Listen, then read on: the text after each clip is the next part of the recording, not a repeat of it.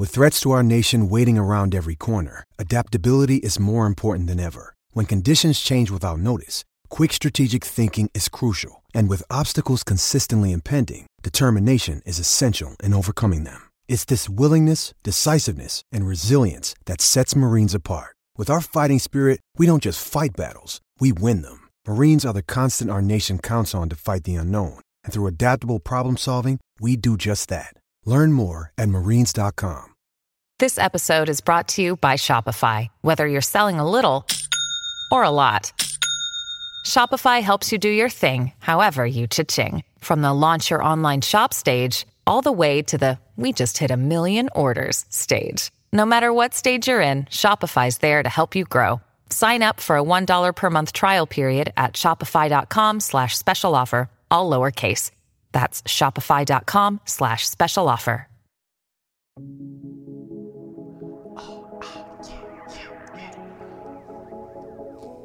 Simba. You gotta let it breathe, Sims. I gotta give him a shout out. Of course.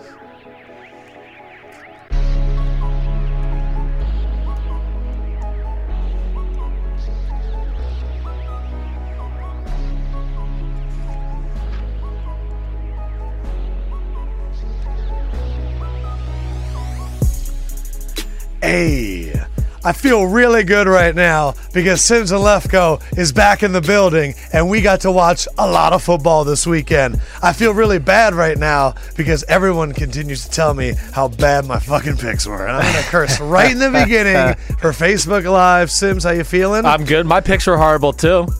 Sponsored by Ford. Look at that. Built Ford tough. I like it a lot. Ford, you are awesome. We appreciate you. I'll never forget I was in Nebraska and I was at a city council meeting and they had a Chevy on the books to buy for their new quarter.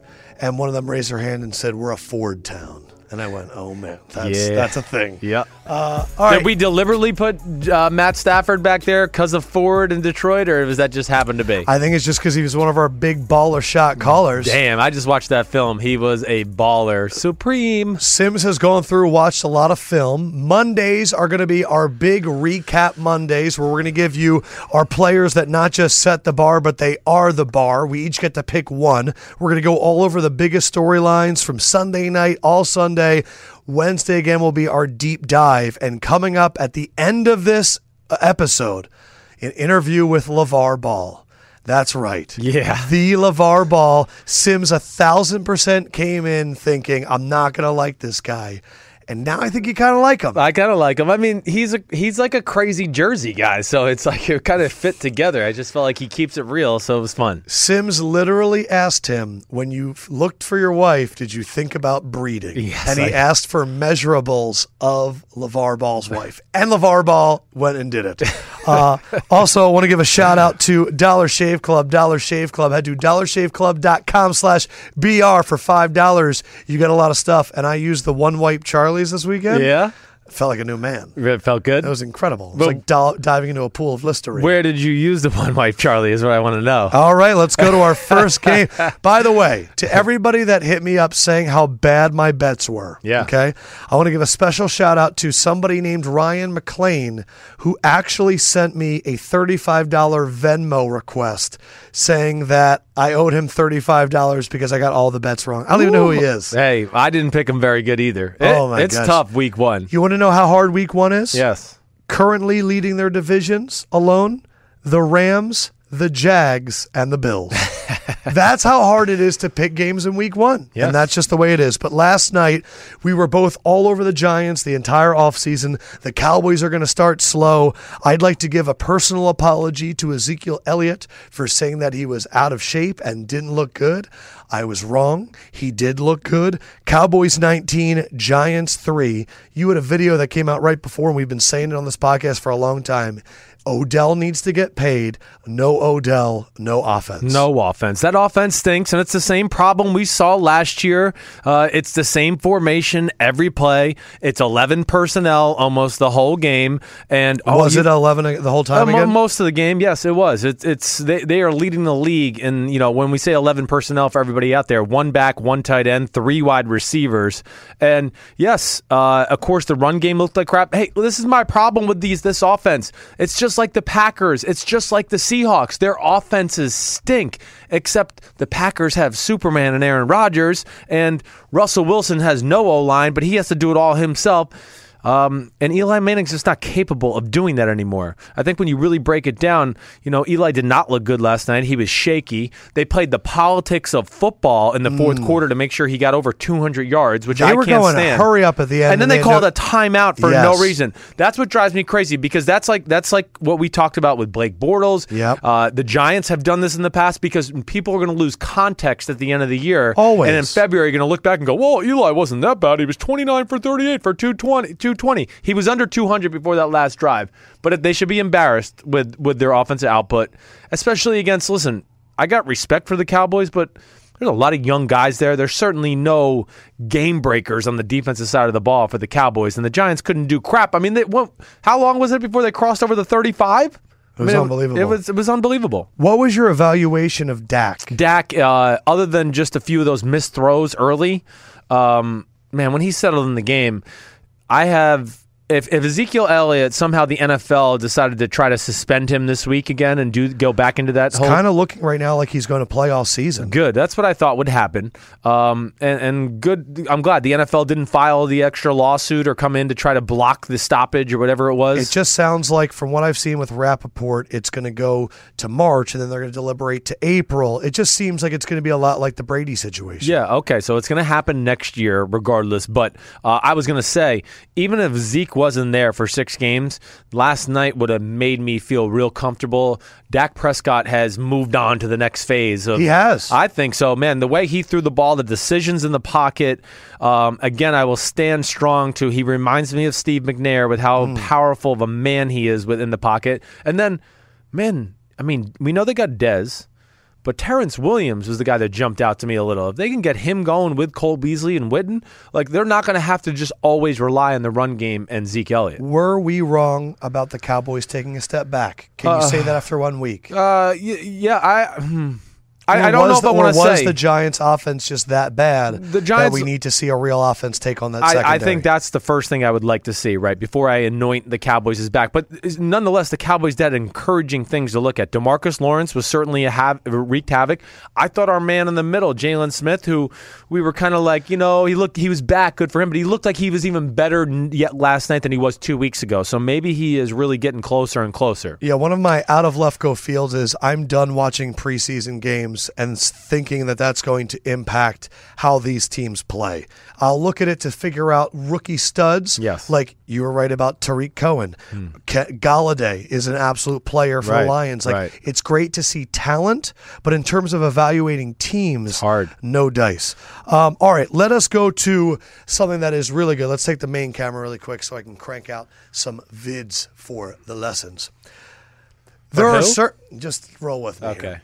There are certain players that set the bar, and there are others that are the bar. It's now time for our forward players that are the bar. Sims, who is your player that is the bar? Oh, I got to give a shout-out to a guy who I've been extremely critical of the last few years. I call him Charlie Checkdown. His name is Alex Smith, the quarterback of the Kansas City Chiefs. He wasn't Charlie Checkdown last Thursday night up in Foxborough. He was Bobby Bombs Away. That's what he was. I was ultra impressed. He was the MVP of the weekend. You and I have both looked at Alex Smith and said, this team can't win games in the playoff unless he has a more aggressive mindset, throwing the ball down the field. How about Tyreek Hill, deep bomb? How about hanging in the pocket forever, waiting for Kareem Hunt down the middle of the field, throwing another deep bomb? If he does that, first of all, if he'd been doing that, they would have never drafted Patrick Mahomes. And if he does that, watch out for the Kansas City Chiefs because they got freaks all over the field. For me, the player that really set the bar, I was watching Green Bay, Seattle, and I was like, man, this Seattle defensive line is fire. but someone on Green Bay's D-line truly is the bar, and his name is Mike Daniels. Every time I looked up on the screen, Russell Wilson was running for his life. You know how it is. 1.5 sacks, 1 forced fumble. The man was back there every freaking play. The stats do not do justice what he did to that Seattle offensive line. Look, he was out there doing Dragon Ball Z celebrations, and it was well-deserved because he was on fire. Mike Daniels, Alex Smith, 2 players that were the bar. Let's talk about that Kansas City Patriots game. On your newest power rankings. Right. Your number 1 team is... the New England Patriots. Does not change, but Kansas City is number 2. Yes, they are. What the hell happened? Well, we didn't get a chance to talk about it. I know. I think the first thing we got to talk about, and I mean, we just talk about Alex Smith, but you got to talk about Andy Reid. Andy Reid, I just can't say enough about the game plan they went into Foxborough with. The things they did offensively, I've never seen done before. Tell me what you mean by that. Well, what I mean by that is it was like a college offense with professional schemes on steroids. I mean, 3 people in the backfield, fake to Tyreek Hill, fake to DeAnthony Thomas, roll out, throw the ball to Kareem Hunt in the flat. Just so many interesting creative concepts. Even think about the long touchdown pass. Has anybody else seen a running back out of the backfield run a middle post down the field for a bomb? No, those were things they had. They had New England's head spinning with creative usage in the run game, giving the ball to Kareem Hunt, faking the speed sweeps around it. They really had New England on their heels. And as the game went on, New England got conservative on defense because I think Bill Belichick and Patricia were like, man, we don't know what the hell is coming at us. New England's defense played pretty good. Like, we're going to remember the bombs and all that. Gilmore, Butler, both covered phenomenal. I know that Tyreek Hill was the big play. That was a coverage that was blown by Gilmore and McCourty both. And it was also good play design for a Tampa 2 defense. So I can't say enough about that part of it. And then to flip it over, Lefko, the defense. You know, you get off to a rocky start. The Patriots go right down the field. Kareem Hunt fumbles the ball, right? His first carry. When Gronk almost had that second touchdown, I went, this game's over. Right, and that's how close it was to being over. It is. Football is so crazy. It's crazy, but they make the fourth and 1 stand on that drive when they overturn the catch to Gronk, right? Eric Berry makes a phenomenal tackle in the hole to stop it. That changed the momentum of the game. And the thing about that I really stood out to me, Kansas City won the physical battle against New England, which you don't see a lot. I mean, Chris Jones, your man Benny Logan, Alan Bailey, Justin Houston looks like we're getting like to see the Justin Houston who had 20-something sacks a few years ago. Interesting. And then last thing, I know this is a long answer.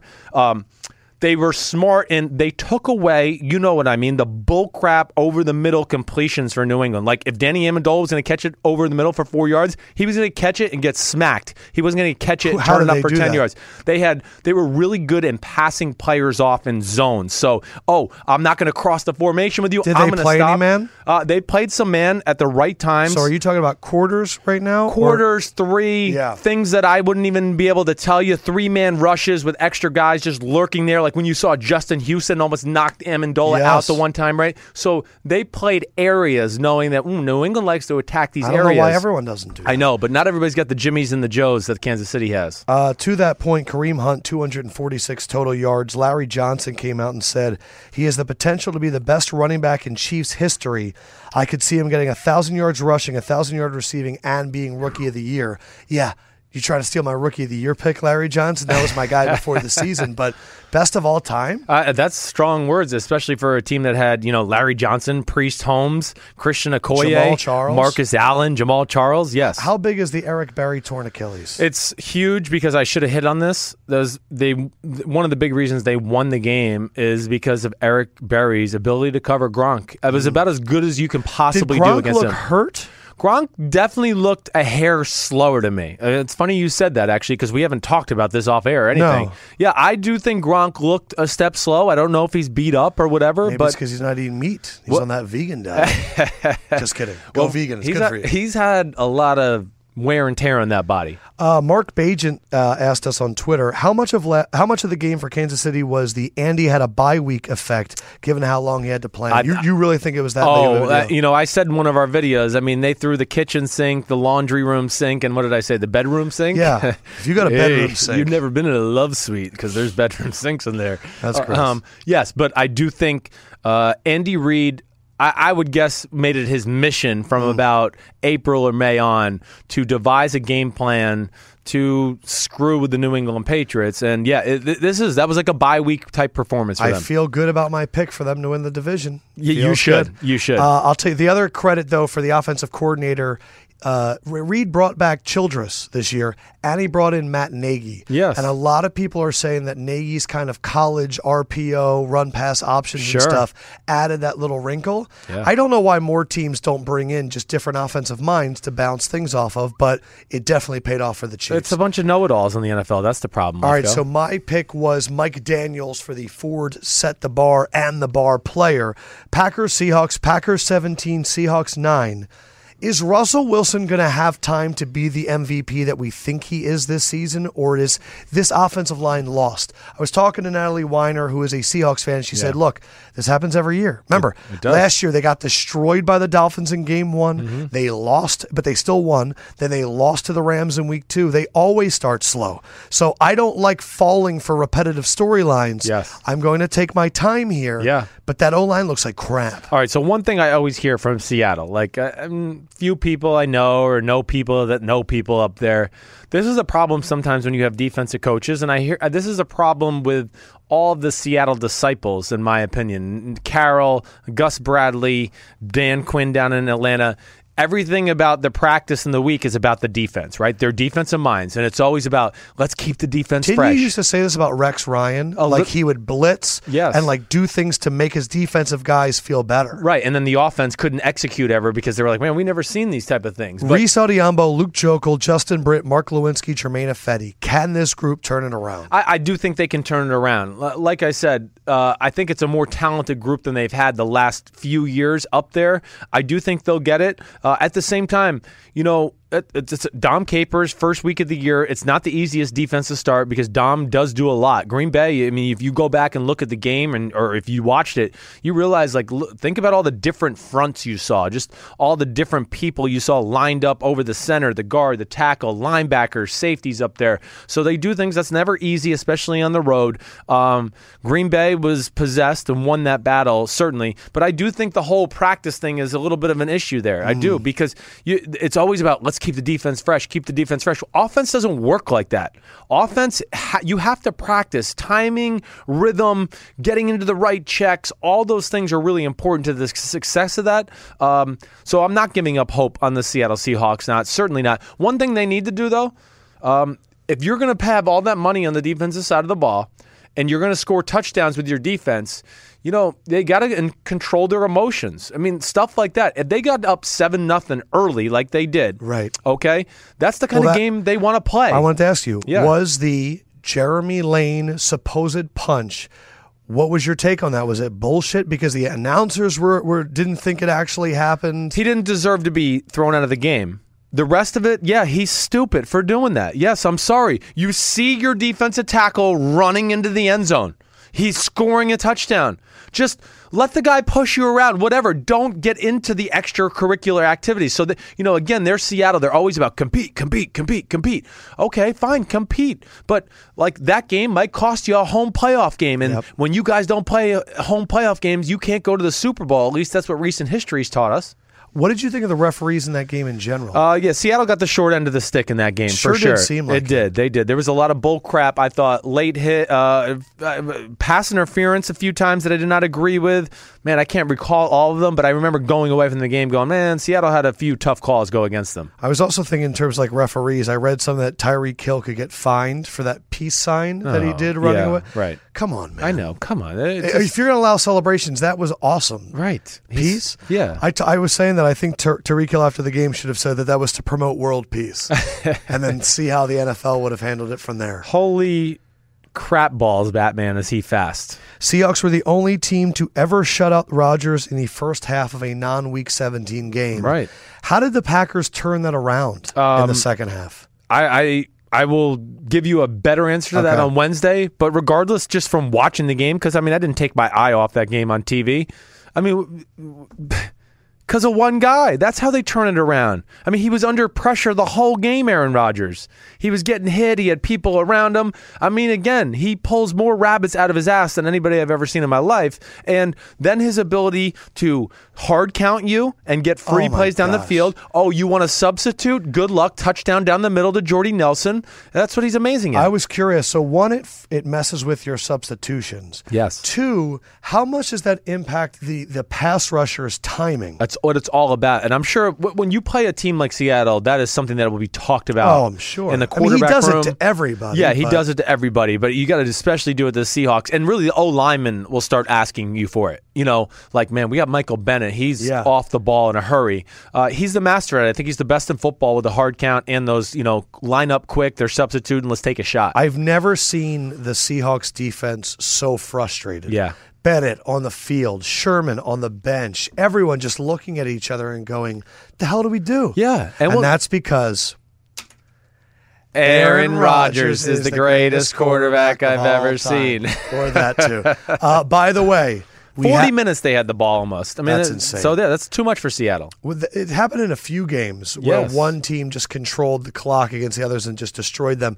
The Constitution, the Sims and Lefkoe Constitution. We have some great entries. We will have that on the Thursday edition of the podcast when it comes out. And one of them rewrote our first 3 amendments in a much more Constitution way, and I'm very excited to read them for you. Let us get to, by the way, I also want to apologize now to the Oakland Raiders. Yeah. I've already apologized to Ezekiel Elliott. I would like to personally apologize to Marshawn Lynch for questioning him and what he had left in the tank, because what he did to Jarrell Casey, all-pro Jarrell Casey, was absolutely incredible. Yeah, he you like put that. him into the earth. And I was in shock. Now, you watched this film. I did. Raiders, Titans. Yeah. I kind of want you to just go here. Okay. So what side of the ball you want me to start on here? Let's start off with how the hell did the Raiders stop the Titans and hold them to 95 net yards rushing? Okay, the first thing is I think you have to start up with the big guys in the middle, right? And the 2 big guys, Justin Ellis, right? Yes, Justin Ellis, yes. Okay, who's a pure nose tackle. He makes a mosh pit in the middle of the offensive line. The other guy, the surprise of the day, is Vander. Somebody help me with his name. Vander Does? Is that how you say it? He starts as their defensive tackle. He's a rookie from UCLA, okay? He was phenomenal. If you made me pick like the MVP of the defensive game for the Oakland Raiders, it would be him, number 94. I'm not pulling up all this stuff on him, so if you want to look his first name, it's E something Vander Does. I just wrote that in my notes. But with him, and then you have Mario Edwards at defense end, and then on the other side with Khalil Mack on defense end, that is a powerful front 4. The other thing I'll say about the Raiders, they're getting some big-time contributions for some other rookies. The kid number 90, he's a rookie from Tulsa, Trayvon Hester, he was really impressive. They got the Markel Lee, rookie middle linebacker from Wake Forest, who starts for them. And all these really kids good. were huge against this Tennessee line. They really were. The Raiders have sneaky D-line depth. Jahad Ward wasn't even out there. Really? But they have sneaky D-line depth. They have size on the D-line. They got speed at linebacker. Their secondary looks like it's on the same page. Sean Smith doesn't start. So who's starting? It is Amerson? Amerson, and hold on a second there. I'm blanking on his name. Hold on. Pull up the teams. Oh, TJ Carey. Thank you, Ray. Carey. Yeah, so TJ Carey, Amerson are starting. Sean Smith comes in on nickel situations, and Carey goes into the nickel spot. Smith stays outside. So you really like these young guys on the Raiders right now? I really do. And then, of course, you got Bruce Irvin, who certainly shows up. But they won the war against that Tennessee Titans offensive line. James Frere commented, Yo, Sims, did you see Eddie Vanderdoes body slam Taylor Lewan? He had a great game. Can a D lineman be a white boy supreme? Yeah, I might have to get him. He's like, I don't think I like. Let's keep the white boy supremes to the skill guys. Let's call the D lineman the Great White Hopes. I think that's what he is. He's the Great White Hope because he was a baller.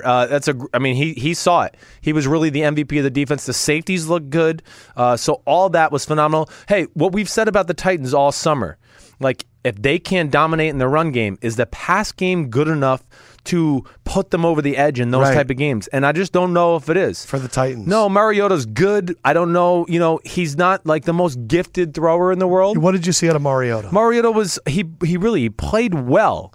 But I think the bottom line is here. This is the last thing I wrote about him. Mariota has to be more aggressive in the pass game. He has to be. There was some times where he could have struck gold for 15 and 20 yards down the field with some throws, and he settled for the underneath throw. And unlike the other guy on the other side, Derek Carr is always looking for the 15 or 20-yard throw. And it's like, oh, man, you took it away. Finally, I'll throw it underneath. Okay. We have someone in the comments section right now saying Carr is better than Rodgers. No, but Carr is really fucking awesome, okay? I mean, he is. How awesome are we talking? Well, I mean, he's definitely one of the 5 best quarterbacks in football. Really? Yes. I mean, guaranteed. Guaranteed. His ability to flick the wrist. Right.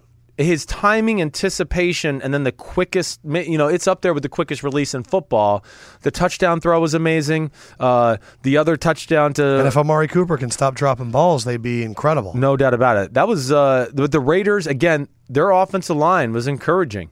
I mean, I even wrote down maybe the best trio in football on the inside.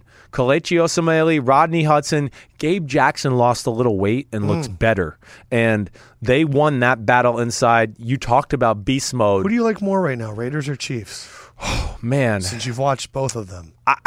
In a one-on-one battle, yeah, I think I would still take the Raiders only because of Derek Carr. I got to see Alex Smith continue this aggressive frame of mind. Yes, if he does that, then I'd probably go with the Chiefs. But the Raiders, and Marshawn looked good. Yes, he did. He looked better than he did 2 years ago. And Crabtree was a beast. Like he always is. And Jared Cook was a factor. Yes. There was a lot of things. In the Titans, Corey Davis got in there. He looked good. That was good to see if you want to be a Titans fan. That first catch was fantastic. And your guy, and you said it to me earlier today, the corner from USC, Adoree Jackson. Hey, he had a few balls caught at him, but it wasn't because he was beat. He was all over the guys. He had a few pass breakups in the end zone that were great. He had a few on the sidelines on third down. Adoree Jackson, and he is so cocky. And I love it. Yeah, he's a baller. It stands out on film when you watch it. I want to give a shout-out to the Raiders kicker, Giorgio Tavecchio. Yeah, he deserves it. First kicker in history with 2 50-plus yard field goals in his very first game. This is what I love about this kid. I have 2 little Lefko nuggets. Yeah. One, at his pro day at Cal, it started raining, and every single NFL scout left. And he still kicked, and nobody was there to watch him. And he made like 30 field goals in a row, and he had kickoffs and all this stuff. He's 27 years old. Damn. He's not like a 21-year-old kid. Right. And he was asked after the game, what do you think about having to wait this long? And you know how I like to get philosophic. His response was, Aristotle said, anticipation can be the greatest form of pleasure. I love it. What I loved even more is that Sebastian Janikowski was on the sidelines cheering him on and going nuts. Now, I want to talk about something else from that game. Yeah. Another big-time performer. Tony Romo did a good job. He did. I listened. Did you listen? I did, a lot. I really did. I thought that a lot of people really enjoyed the fact that he was predicting plays. Yep. He was going, this is going to be a run left. This is going to be a run right. That was really good. I thought a few of it was funny. He was like, this is what we like to call a wide receiver screen. And I was like, yeah, I know, Tony. It's what everybody calls it. But he did a good job. He was opinionated about the timeout usage at the end of the half, and I thought he took the right side. He was really strong on a roughing the kicker call that was only called running into the kicker. I even like the fact that he called out Nance one time for trying to jinx the kicker. He goes, he's probably going to miss it now that you jinxed him. And Nance was like, whoa, calm down. I thought Romo did a good job. Yeah. You knew that we were going to probably be a little harsh on him, but I thought in the beginning it was a lot of, whoa, what a play. But he kind of settled it in, and I thought he was really good. I did too. I got nothing negative to say about him whatsoever. I mean, really. And I enjoyed his little tidbits of knowledge and things, even though I knew them, some of them. He explained them clearly for, the novice listener. And, hey, he's going to work at it. He knows the game like the back of his hand. Yes. So he's going to be able to translate that into words and teach some people. Really quick, I have written down 6 offensive linemen that I'm nominating for my Charlie's One Wipe Get It Out of Here of the week. And they are Giants, Bengals, Seahawks, Texans, Colts, 49ers. The offensive line that you would like to Charlie One Wipe out of here. Giants, Bengals, Seahawks, Texans, Colts, Niners. I got to go with the Texans. That bad? Yes. And again, that was a game. I'll give you a deeper dive on the Wednesday podcast, but just watching it on TV, the times I was flipping back to it here and there, I mean, it was a free-for-all to the quarterback. I mean, it was ridiculous. They missed those 2 tackles dearly. None of those teams you mentioned were impressive. No. But that was the worst one. By 10 sacks, 4 by Calais Campbell. I mean, come on, that's ridiculous. And you know what? When you need to take care of a mess, Charlie's One Wipe. That's right. DollarShaveClub.com/BR. Trust us. They're amazing. All right, so the other game that I had you go back and watch, Lions-Cardinals. Yeah. And this one took you a while. Yes. Because there was a lot of passes. Yes, there was. I think there is a phenomenon that I call the 1 o'clock Fox phenomenon, which is if a play happens in the 1 o'clock game of Fox really early on, a kick return, a touchdown, we see it a million times because they replay it. The Matt Stafford pick 6 was that play. Yes. And a lot of people tuned out and said, there's Stafford. I can't believe he doesn't deserve this money. Man throws 4 touchdowns after that. That interception wasn't even his fault. No. Golden Tate kind of did a spin move. It was on a the good job route. by the kid Bynes. The middle linebacker hit Golden Tate as he was going across. Bynes used to play on Detroit. He did a good job, yeah. And Stafford tried to kind of time it to where he was going to come out the other side. And how well did Stafford play? Oh, my. I mean, nobody. Matthew Stafford, Aaron Rodgers, Derek Carr. Really, they're probably the only guys I could say could have won that game. And I'm not trying to slight Tom Brady because their ability to move and throw on crazy angles. Stafford was amazing in the game. I mean, amazing. So if you have Game Pass, go back and watch the condensed and watch Stafford just tear it. So Arizona's defense was phenomenal in the game. It wasn't like people were wide open. They were getting pressure on him. That's a really creative scheme. That's the worst team you want to see week 1 is a team like that. The Pittsburgh defense, they got all those players. I mean, Patrick Peterson, yes, but Stafford was amazing. Let's just leave it at that. He made some unbelievable throws. He's the reason they won the game. What do you think of their system? Their system is good. I'm not going to say it's like, top 5 in the NFL, but it's top 10 or 12. And you think this Galladay kid's going to take it to the next level? I do. I think he is. And Galladay had 2 touchdowns, including like a 50-yard clincher at the end. It was an amazing diving catch. Right, and even his other one in the corner of the end zone, I mean, it was a great throw, but it was a great catch too. Yes, Galladay gives them another weapon in the pass game to where if you play them too much man-to-man, which I thought Arizona did do a little too much. You played a little too much man-to-man. That's okay against average quarterbacks, but when you got guys like Stafford, they're going to make the throws you think, we're going to make them make throws. They're going to make it every freaking time. So you have to change things up. He was really good. I was encouraged by the Detroit offensive line, too. I know it looked like it was a mess at times, but like I said, those were some creative blitzes that Arizona did, and they opened up a few holes in the run game. They looked the part. So that was encouraging to me as well. I was surprised watching the game. So there was so many special teams errors, and if I could do a forward I am the bar for special teams. It's Matt Prater. Kicked a 58-yard field goal and then had to do punting duties because the punter tore his ACL and MCL. Right. Prater, your boy. My boy from Denver. Yeah, he was kicking ass. But there were so many special teams issues with Detroit, and the Detroit defense kept fixing the problems. Yeah. And you think there's another great white hope in Detroit. I do. Zettel. I didn't write anybody's first names down. I want to give a shout out to Greg Pearl, who does like operations here. He's been talking about Zettel for like the last month and a half, and we keep being like, yeah, we'll wait until the regular season. I mean, Greg, I picked Arizona to win the game, and I walked in the office today, and Greg just crapped all over me. Like, oh, look, you lost. You're stupid. Oh, Detroit. That's the comment section right now. It's great. It's We're the both usual. getting it. Zettel, the second-year kid, number 69 from Penn State. Phenomenal. I mean, I would say him and Ashawn Robinson were the two best players on the defense. Zettel especially wreaked a lot of havoc, got a sack. So it's those two, Haloti Ngata. Yes. How did Ezekiel Ansah was good. He was good. He wasn't great, but again, they're big up front. That's the thing I like. Terrell Austin has gotten a little bit Baltimore-ish up there, right? That's where he came from. The Jared Davis kid was everywhere. Jared Davis was everywhere. Caused one fumble on David Johnson, but man, he's another weapon. Like with those big guys, if you have an athletic guy like him that can just go now ball hawk like a C.J. Mosley or Ray Lewis in his heyday, yeah, he's going to go around and just smash people. So that was encouraged. Detroit's D-line whooped the shit out of Arizona. We spent the entire offseason talking about how decimated they were.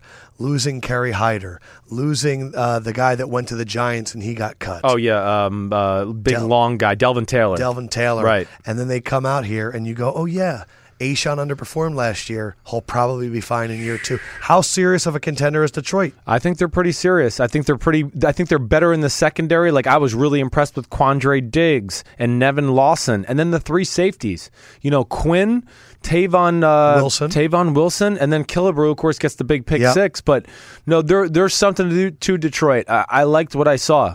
He's the most underrated coach in the NFL because we just think he's sleeping all the time. Oh, I know, because he's Caldwell. Right. He has a calm demeanor and he answers your questions at the press conference, so he can't be a good coach. Carson Palmer was concerning. All right, so you have a thing right now about old quarterbacks. This is your week 1 theory. It's my week 1 theory a little bit, and it's something to watch out for tonight. Am I allowed to say that right now? Well, we're going to preview Monday Night Football. Okay. Yeah. But that is, yes. For last night. So people listening to this on Tuesday or later, we're going to try and predict Monday Night Football, and you can laugh with us as we continue to get games wrong. Yes. I thought Palmer, he threw the ball like crap. He was watching the rush. All 3 interceptions were not bad. They were horrible. I mean, even the last one, okay, yeah, it bounced off Ellington's shoulder, whatever. It was a crap throw. It was behind him. He's a running back. That ain't Larry Fitzgerald. You got to throw to running backs on target. So I was really discouraged with the way Palmer looked. The arm looked lack of pop. The offensive line got pushed around. Humphreys got hurt. Then they had to put Wetzel in at left tackle. He got pushed back into Palmer's face all day long. They really couldn't open up any run game. And David Johnson getting hurt is a huge blow because he's by far the best player on their offense. Do you hear what it sounds like he's going to be out for? How long? It's looking like 12 weeks. Oh, I mean, that almost makes me think goodnight Arizona. It really does. He's that important. He is the offense at this point. I wrote down in my notes. Let me just make sure I wrote this. Where did I write it? He's the best player on their offense. He's the best running back, and he's their best wide receiver. That's going to kill them. When they split him out at wide receiver, he runs routes every bit as good as like John Brown and Jerron Brown. They are severely going to miss him. So our playoff team is eliminated. Probably.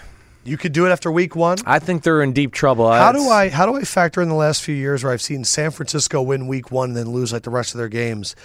How much does week 1 really an indicator? It's not always an indicator, but again, I think what scares me, Arizona's defense is going to be able to keep them in games. Okay. So I guess I shouldn't say they're out of it. You're just seeing a Carson Palmer that you don't like at all. I don't like it all, and I don't like the offensive line at all. The offensive line kind of looked like last year again, and it just makes me think anytime they play a better than average type D-line, that they're not going to be able to win that battle up front. Because of their O-line. Yeah. What is it that you don't like about them? They're not good. I mean, there's just nothing. There's nothing to look at. Because in the preseason, guess what you said? Yeah, that they were looking a lot better. Yeah, I know. But no, the bullets came for real, and like I said, Detroit was impressive. I want to just read through my notes just to make sure I wasn't missing anybody else. But regardless, I mean, 97, Morrow on the defensive line for the Cardinals. He was the best player on the field for me for the Cardinals. He was all over the place. He whooped some butt. But at the end of the day, it was a concerning game for me for Arizona. All right, let's do quick hits on the rest of the games because I want all these teams to get covered because we've watched all the games. Yeah. Ravens 20, Bengals 0. Andy Dalton was historically bad. Yeah. Had a .6 QBR yesterday, the lowest ever mark in the 12-year history of that stat. Yikes. How dominant was that defense, that Baltimore defense? But and hey, I picked Cincinnati to win because I didn't trust Joe Flacco not playing at all, and so I thought, wow, Cincinnati's hung in there physically against them the last few times they played them. Baltimore's defense is awesome. It might be the best defense in football, period. They have such size up front in the front seven. They have some good pass rushers. And then they got speed on the edge, on the secondary, finally, for the first time in a lot of years. So that's what scares me. They didn't whoop the crap out of Cincinnati quite the way I think the score looks. I mean, take into account that they did drive down one time. Andy Dalton threw an interception in the end zone. They drove down again. It was a sack fumble, right? So they did move the ball in Baltimore. It wasn't just like a 20-0, like, oh, you didn't move the ball all day long. But regardless, that was the perfect recipe to get Joe Flacco kind of indoctrinated into the season. Rappaport right now reporting that the Cardinals are flying in that running back from the Patriots that I said I liked in preseason, DJ Foster, off the practice squad. They're flying him in. They might be bringing him on the roster. Should be interesting. Bengals are in trouble. I don't think the Bengals are in trouble. I just think the Ravens are that good. The Ravens are that good, and we question what would the new O-line parts look like in Cincinnati. Losing Zeitler, losing Whitworth. Right. And we saw that, okay, welcome to the NFL. It's the Baltimore Ravens, Eric Fisher and Obwehi. It's really funny when you watch all of the local feeds that you see. Like, there's always one shot when the game's in Philadelphia, they show cheesesteaks being made. Yeah. And Chicago, it's deep dish pizza.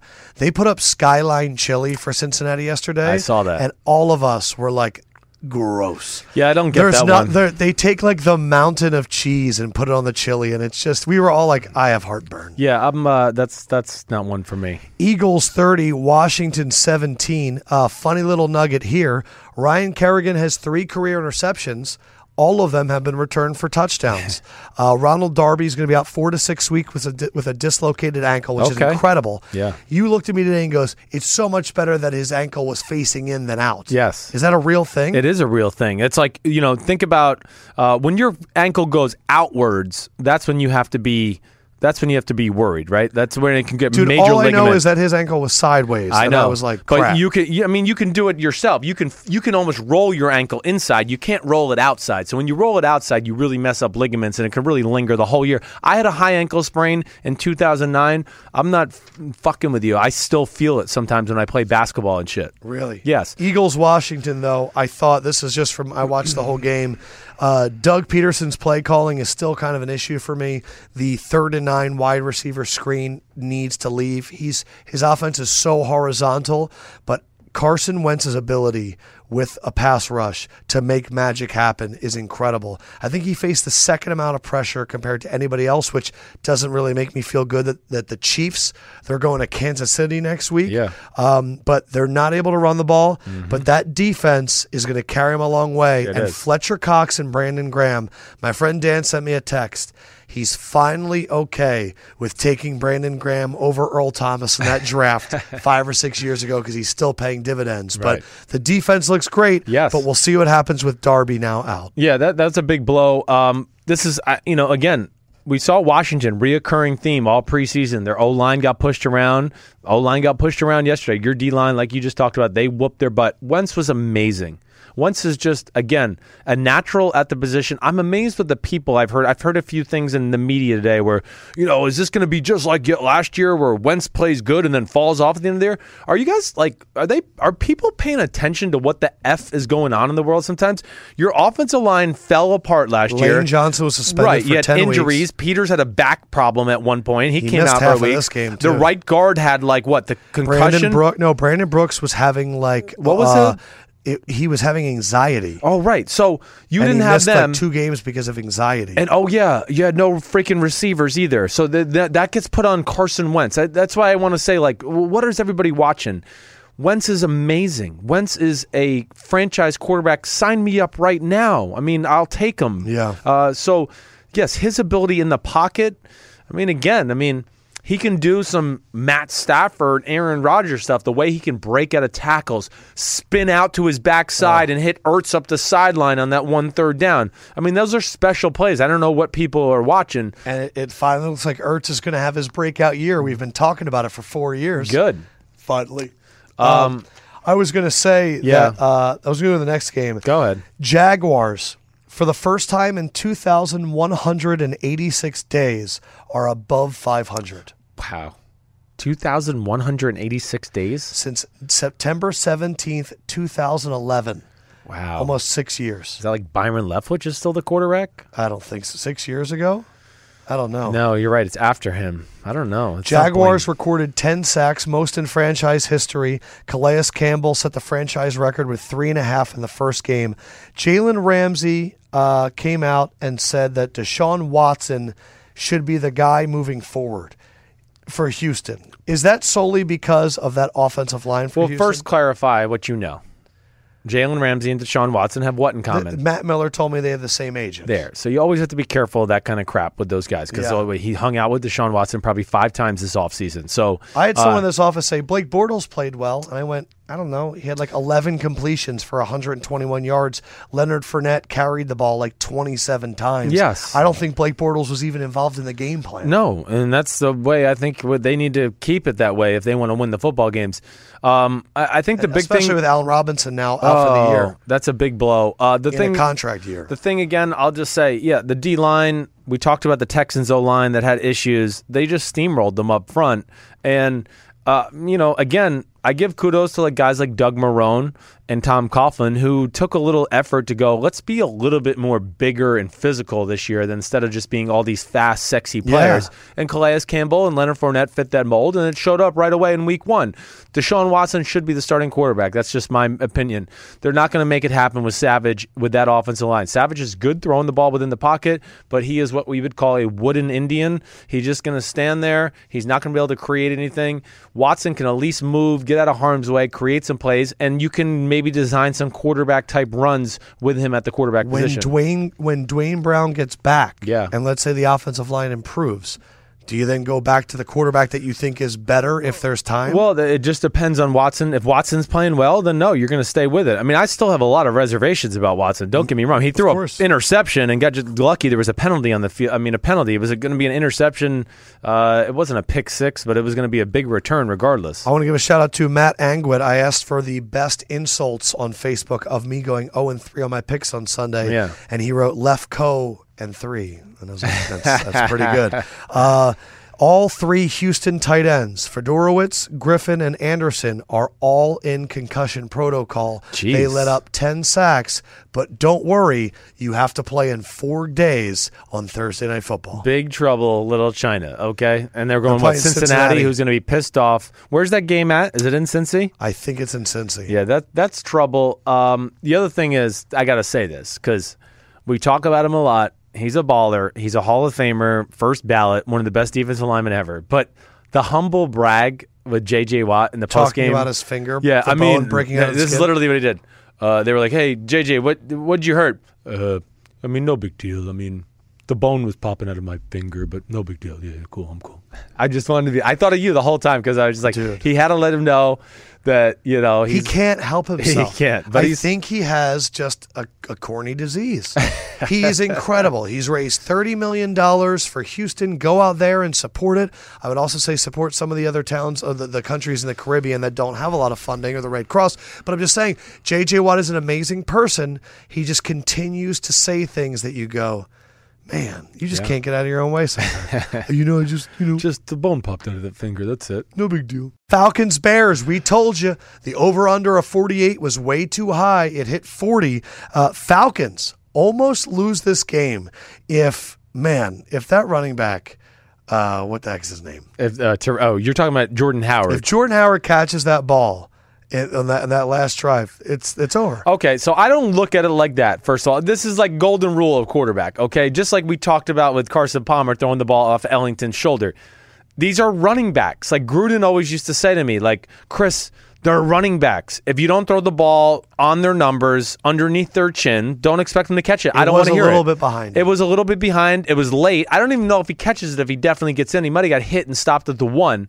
The other play, the first down bothers me too. See, it just showed their inexperience a little there. Glennon hasn't played in a while. Right. Be patient in the pocket. Let the guy make the break. He threw the ball and the guy was still shaking the DB.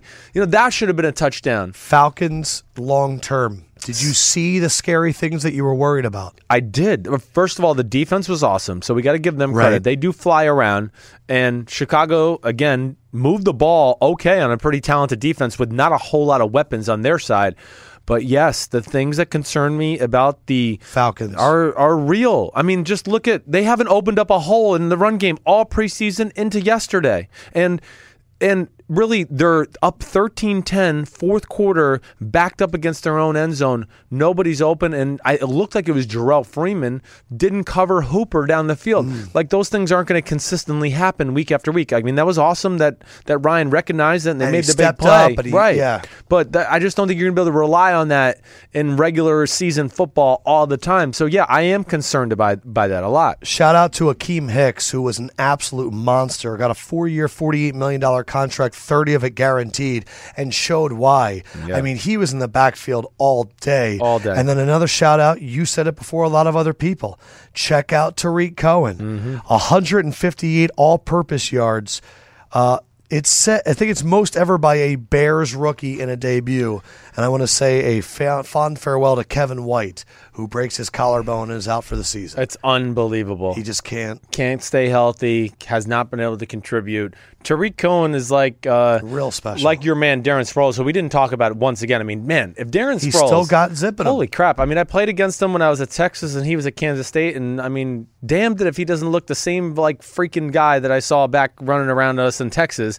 Tariq Cohen, though, is just like him, except he's like on steroids. Like, he's just got a little more of a power version. I don't mean he's really on steroids. I just mean he's got a little thicker legs and ass and just a thicker man in general. Bills, Jets, whatever. Bills, Jets. Bills 21, Jets 12. My main takeaway was Jamal Adams is a freak. Jamal Adams is a freak. Every time I looked up, he was like spearing LaShawn McCoy or like knocking down a pass. Yeah, he's phenomenal. He was phenomenal in the preseason. They are mirror images of each other. I felt like that when I watched that game. I said they're the same team, except one team has Tyrod Taylor and LaShawn McCoy, and the other team has nobody to make plays on the other side. And that's really what happened. The fact that they're not playing Bilal Powell more is crazy. Yeah, I don't really understand that. I don't know. They're trying to justify the money they've invested into Forte. I don't know that. I don't get that either. I'm with you. Can the Bills be anything? The Bills, they can be a pain in the butt. I would be shocked if they get in the playoffs, but would they be shocked if they went like 8-8 and were in the conversation in December? No, because McDermott's a good coach. There is some talent on the defense there. Yeah. And then they have a pretty good O-line. I mean, that's what you can't forget about, especially on that left side with, Meathead, Incognito, Eric Wood. Yes, they're good. They got good players there. Cordy Glenn. Well, he's their best. Yes, he's their best. So, yes, they can hang around and be a pain in the ass for a lot. I thought Steelers-Browns was going to be over very early, and then the Browns came back 21-18. Stephon Tuitt, torn bicep week to week. Originally it was going to be done for the season, but apparently he could play. Right. Big Ben looks old. Again, there's my theory. Once again, old quarterbacks who didn't play much in the preseason, they get out there the first time and they're like, oh, I'm old. I don't want to get hit that hard yet. I'm not sure about this shit. Okay, I'll take that $20 million check. I'll get hit. Le'Veon Bell couldn't get it started. No, he could not, which I didn't expect him to. And we knew the Cleveland Browns D-line and front seven's pretty good. And when you're not playing, I don't care who you are. It's just too hard to come out there and dominate. But, man, Antonio freaking Brown. Yeah, what do you think? You always kind of take shots at him. I don't take shots at him. I just try to say he's not like better than Odell. He's not like one of the 2 or 3 best receivers. But man, he's making life hard on me. He's shitting on me all the time. I mean, I'm just amazed how he's so small and he can go up and just jump up and catch those 50-50 balls all the time too. He has the best control of his body of any receiver I've seen. I don't know if I can. Yeah, I don't know if every I can disagree with you inch of his body is going in the same motion. Yeah. Good thing is, all right, 2 things you have to have. Good thing is Le'Veon and Martavis and Antonio Brown and Roethlisberger were all on the field together. That's a good start. They're only going to go up. The heartbreaker is, do we have any news on Stephon Tuitt? I just told you he's week to week. He's week to week. Okay, that's Torn good. biceps. He's the best player on their defensive line. And he's the best player in their defense, period. That's why they just paid him a ton of money. $61 million, I think. Right. So that would be a big blow if they lost him. But, I mean, you got to talk about T.J. Watt. I mean, 2 sacks, an interception in your first game. That's kind of freaky. Yeah. But, yeah, the Steelers, it's a trap game. That's like the perfect trap game. Oh, Cleveland, we always come here and whoop their ass and win games like that. And they kind of slept walk early. What did you think of Kaiser? Got the block, but Kaiser looked pretty good. I thought he looked pretty good too. I did too. I mean, the few times I turned it over, was trying to watch, and I'll watch the film. I remember a big drop by Kenny Britt at one point that would have kept the drive going. It was big, but yeah, Kaiser. I mean, they made the right decision there. Andrew Luck officially ruled out in week 2 versus Cardinals. Oh, I got no pity for you, Colts. When you got the 25th roster in football and you got the 70th best quarterback in football, that means you're going to suck. Jacoby Brissett threw a nice pass yes. when he came in. I mean, but I just had no pity for them. I mean, we knew he was going in to have surgery in January.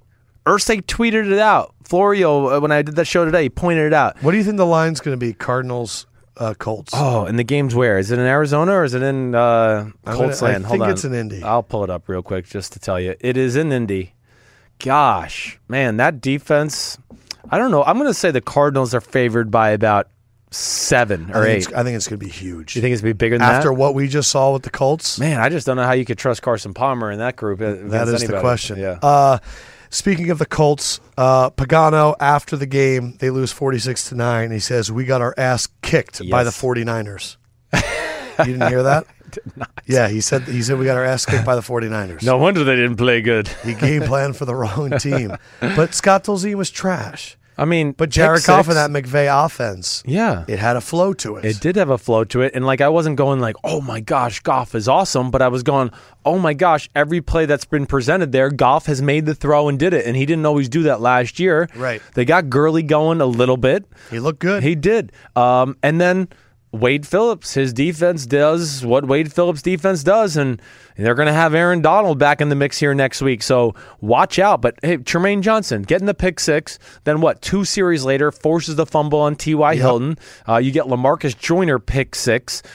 Quinn looked good coming off the edge. Oh, he looked unbelievable. He did. So I mean, LaMarcus Joyner, I know you just said it was great. Yes. So that's a team to watch out for. They're way better coached. I don't mean to disrespect the last regime. I really like Jeff Fisher, but they needed the offensive mind, and of course Wade Phillips is an upgrade on the defensive side.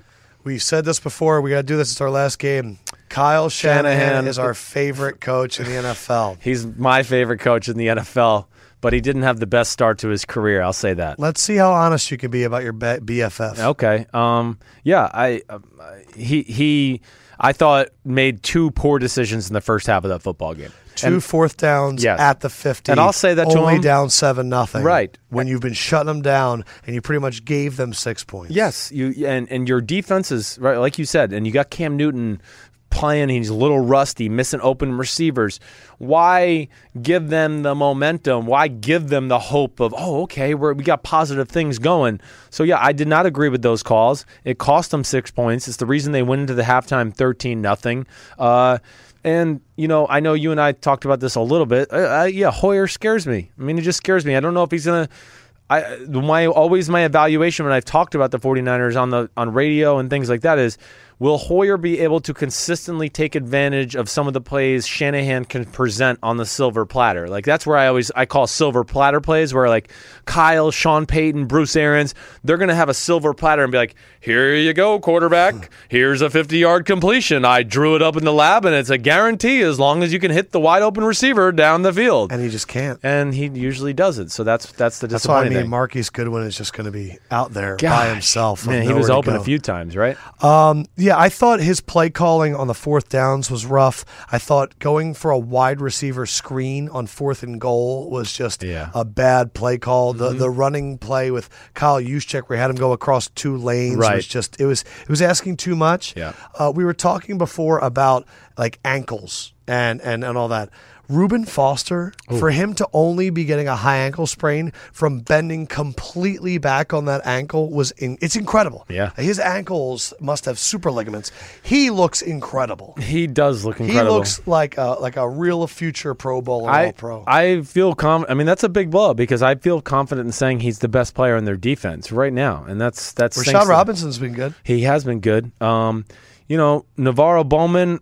I know Navarro Bowman made some comments last week that he's disrespected and he's the best linebacker in football. No, negative, Ghost Rider. Sorry. Navarro's really good. He's not the best linebacker in football ever since he's got hurt. That's just not the way it is. I'm sorry. Our friend Mike Morrell just asked, is there an easier player to cheer for in the NFL than Thomas Davis? Oh, I know. Well, I mean, other than he fucking took my spleen, Mike Morrell, okay? I could cheer for him. No, seriously.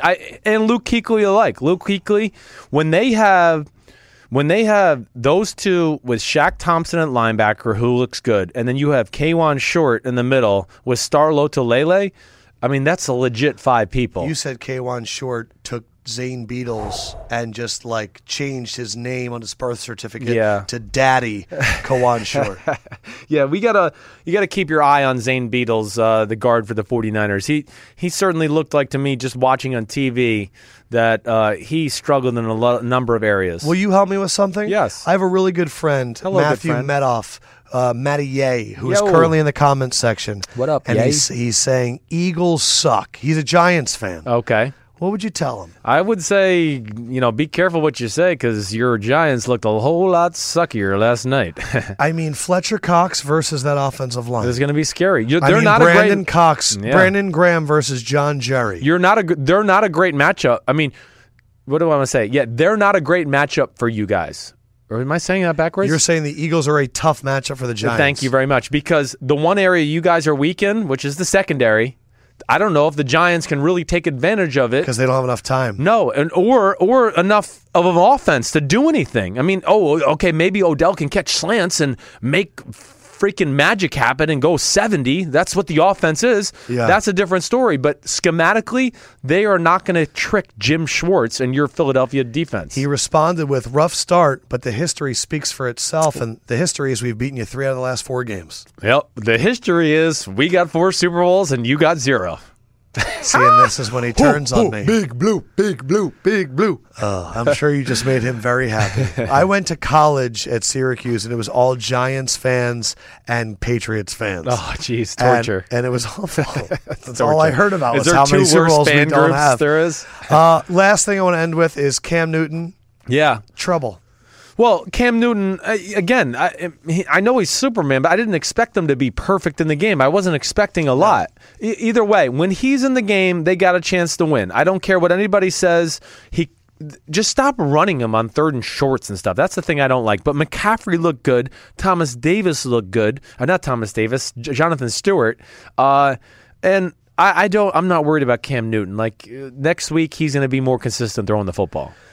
Saints, Vikings. Who is your pick tonight? Saints. I picked the Saints. Yes, Let's see. I picked too many upsets this week, and I've really oh my God, taken you're it. telling me. I know. I've got my ass let's whooped. see if we can get this right. Yeah. Give me your Sims prediction how the game goes tonight. My prediction tonight for the game is that it's kind of a defensive stalemate, really, throughout the first half. Like, we're going to see like maybe a 10-7 Saints or Vikings lead at halftime. And I really think in the second half, the Saints will pull away. Drew Brees, Sean Payton will come away and get a tough win, like a 20-17 type victory, maybe 21-17, somewhere in that range. Saints are 8-1-1 against the spread on the road in their last 10 games. Right. Not that matters according to my bets. The this one thing weekend. that the old man quarterback theory, there's just, sometimes week 1 has reoccurring themes. It does think they have no Willie Snead. Yes. That does bother me. Tedgin. We'll see what happens. Yeah, we'll I see. hope. And then Phillip Rivers takes his really cool, tricked-out car and goes to Denver. How does that game play out? I'm only picking Denver because they're at home. I think this is a really even matchup. I think Denver's defense is still going to be something to mess with. Again, I think it's going to be very similar to where you're going to have like a 13-10, 14-13 type halftime game. And I believe I picked the Denver Broncos to win 23-20. I think the offensive line for Denver will be good enough to simulate some run game. And I still think there's weapons on the outside for Trevor Siemian. And like I said, I just think that defense can wreak havoc for them. And I'm going Chargers, Good. So we'll see. I want Bosa in the backfield, and I want my man Melvin Gordon running wild. Yeah, it'll be interesting to see if they can block those two. Interesting to see how I'm going to watch the safety position. No TJ Ward. Yeah. Let's see how the substitutions do with a Chargers team that when Phillip Rivers starts going no huddle, Yeah, I know. and you don't have that right safety out there. Right. We're going to see what happens. Coming up right now, it is going to be an interview with LaVar Ball. Sims asked him about breeding. I asked how he would play for Belichick, and then he also had a little dig on Jay-Z. I'm not even exaggerating. He literally takes credit for Jay-Z's success because he's LaVar freaking Ball. Coming up Wednesday, we're going to do a deep dive into the Constitution. We're going to talk about NFL players and children. There's people popping out babies, and we're going to talk about that on Wednesday, too. That'll be for the Thursday episode. But in the meantime, I want to give a big thank you to Ford. Ford, you guys are awesome. They're going to be with us all season long. Ford tough. I'm Ford tough. He's Ford soft. I'm Ford tough. And Dollar Shave Club. Again, go to dollarshaveclub.com/BR and get a $5 kit. It's got shaving and my favorite thing, the One Wipe Charlie. You could shave. You need a shave. You think so? Yeah. You think you're like Johnny Sexy Sex Appeal down in Chelsea over there. You're not that cool. Okay? Johnny Sexy Sex Appeal. I love it. Guys, here is LaVar Ball, and we'll be joining you guys coming up on Thursday. See you then. Peace out, homies.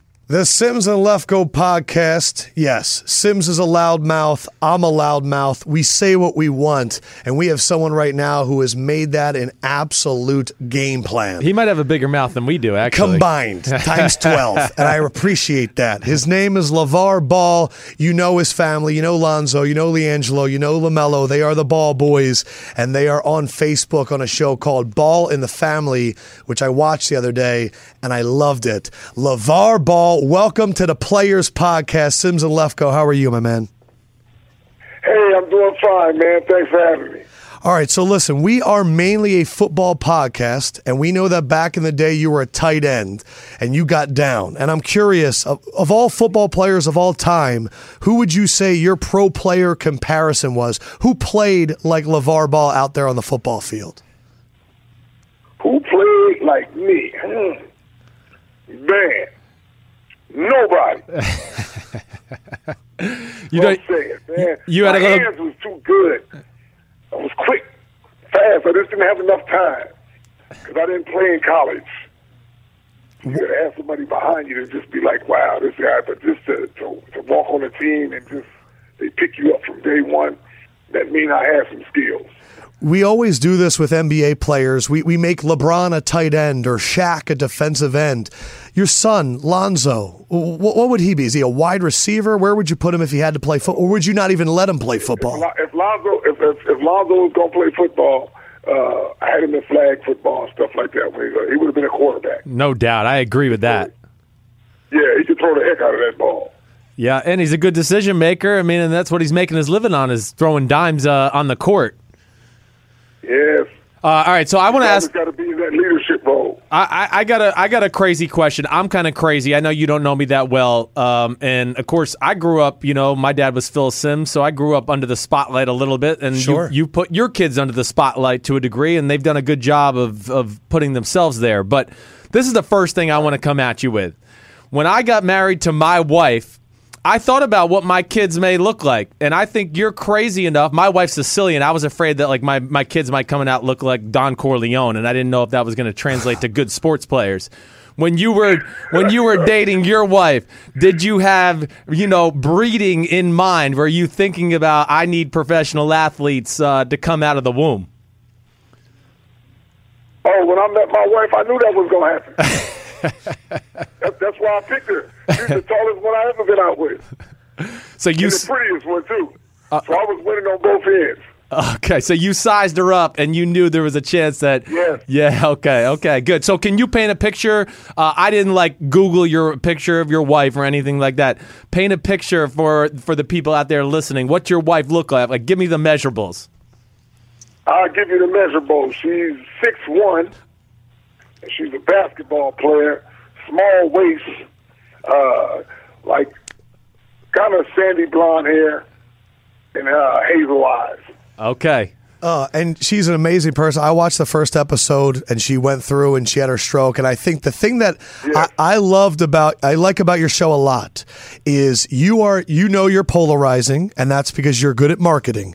But I think that we got to see how tight your family is, and we got to see kind of your plan. And I'm curious, I read about marketing, and I see people that know how to disrupt, and this kind of comes natural to you. Did you take classes, or is all your media stuff, is that just natural?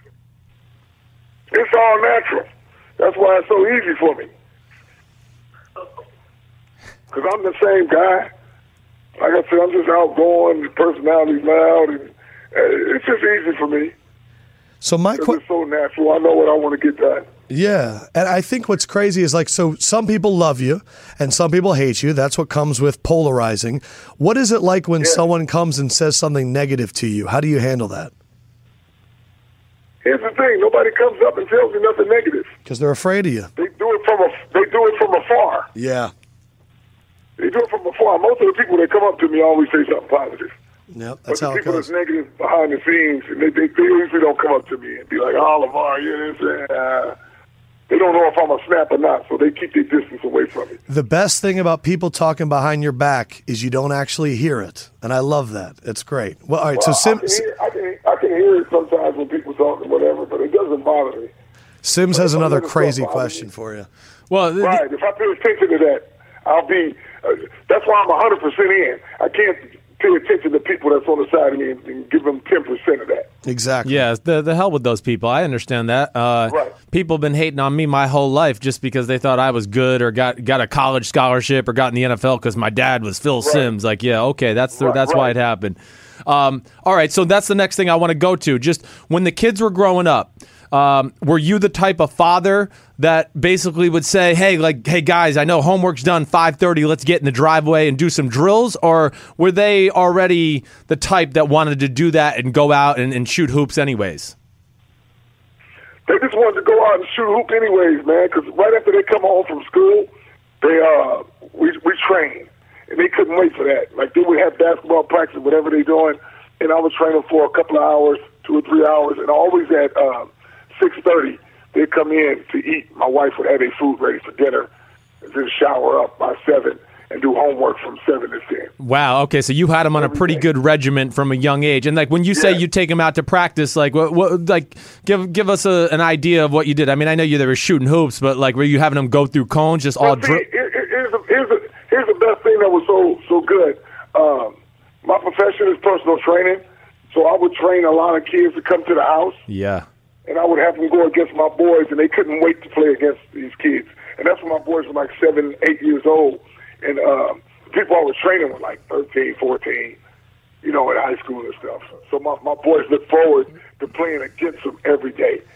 Right. We, as the Players Podcast, we always say that NFL players should hold out and get as much money as possible. Odell Beckham, we saw last night, the Giants ain't crap without Odell Beckham. And we're saying, you know what, Odell? You shouldn't play a game until you get paid. What advice would you give Odell Beckham Jr.?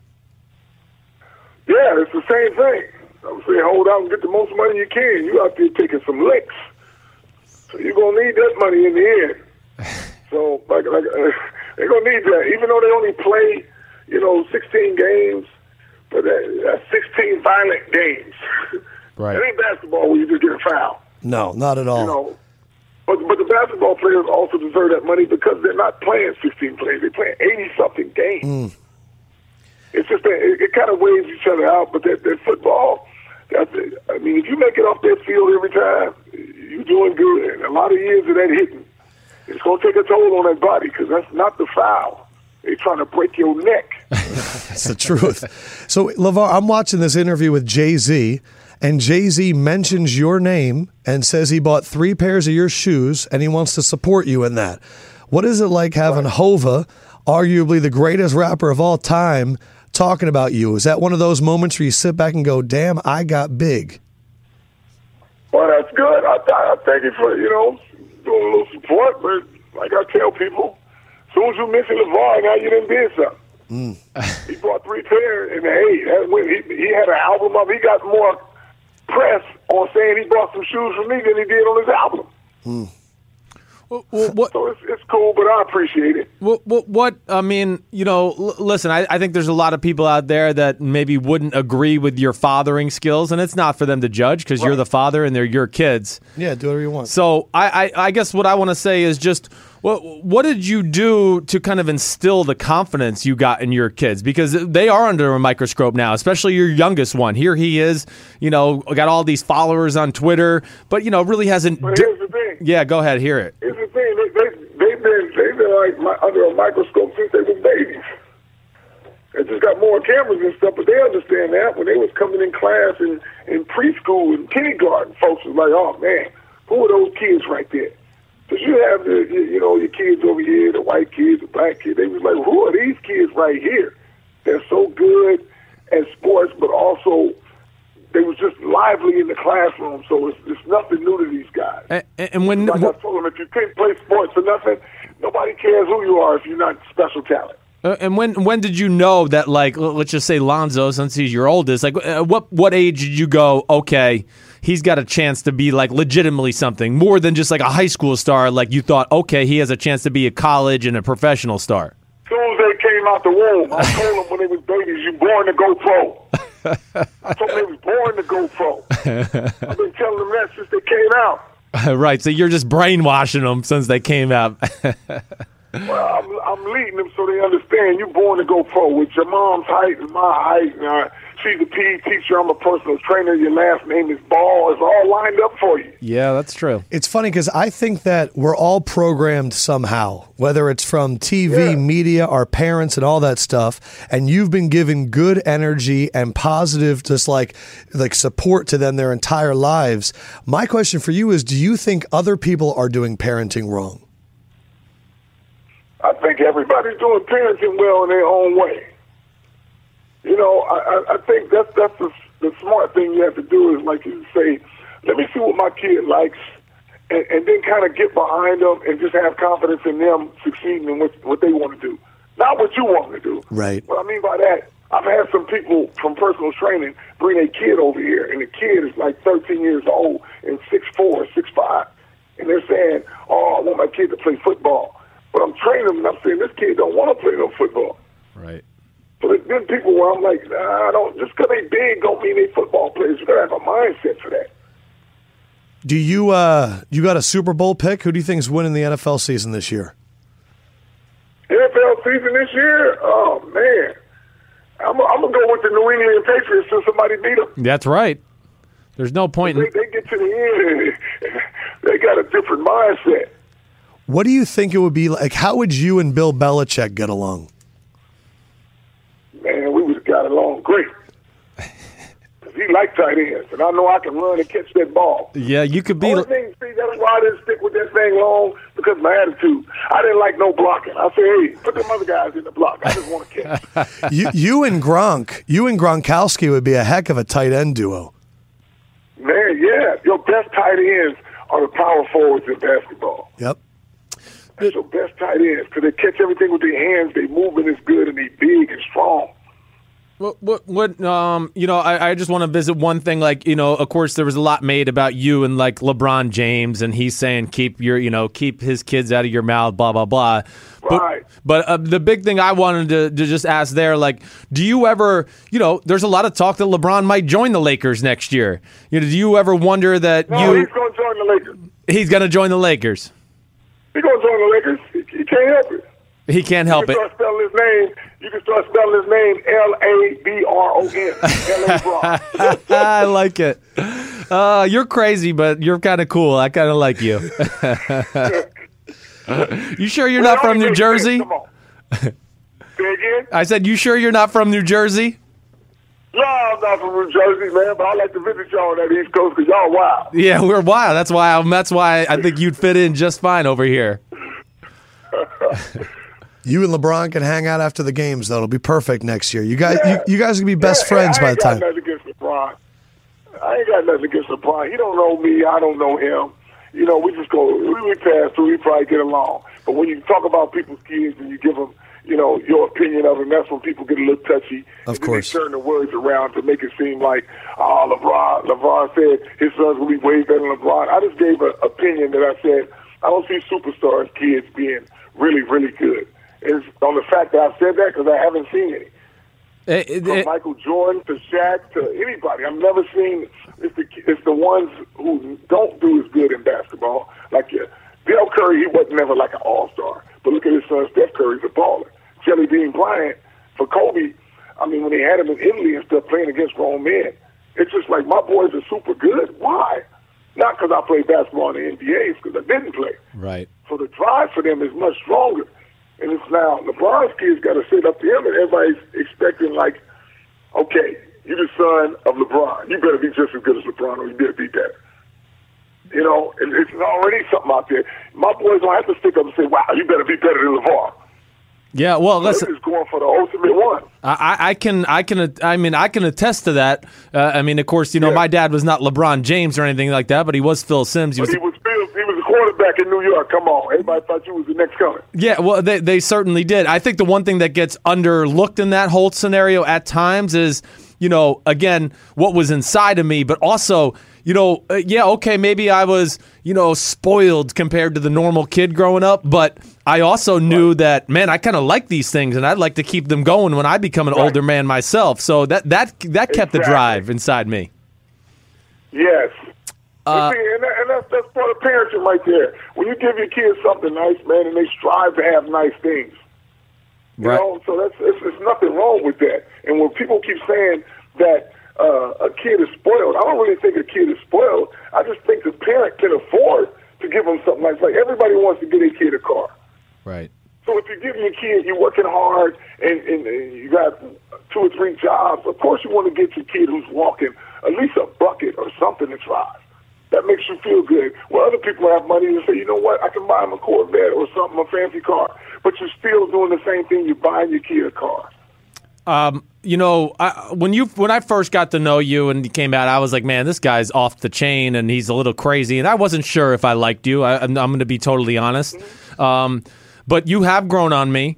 And I think the other thing I want to know is just with the people that have been critical of you, and I know you kind of stated that you don't listen to all the noise, but has anybody kind of come at you in the media or that you've heard from somebody that, maybe finally pissed you off with how they came at you? Anybody that's kind of ruffled your feathers that way? The only person that ruffled my feathers, nobody ruffled my feathers, except for that lady, that Christy Leahy girl, talking that crazy madness. Like I said, I was telling people, hey, out of all the women I've met in my life, there's only 2 bad ones, her and that referee. That ain't bad. And that is where stay in your lane came from. I think we're all beginning. 2 girls right there. We're all learning a lot more about LaVar, and I do. You know what? Get out there, get on Facebook, and watch the series because I think you're in the public eye so much that everyone thinks they know you, but it actually really gave me a good glimpse as to you and your whole mission. We appreciate you coming on the Sims and Lefko podcast, man. Thank you for keeping it real and being a good dude, man. Appreciate you. Hey, man, I appreciate you guys, too, man. Have a wonderful day, and y'all take care. Awesome, man. Next time you're in New York, come by Bleacher Report. We'll hook you up. Oh, thank you. I appreciate it. All right, man. See ya. All right, later. Bam, LaVar Ball. Ball.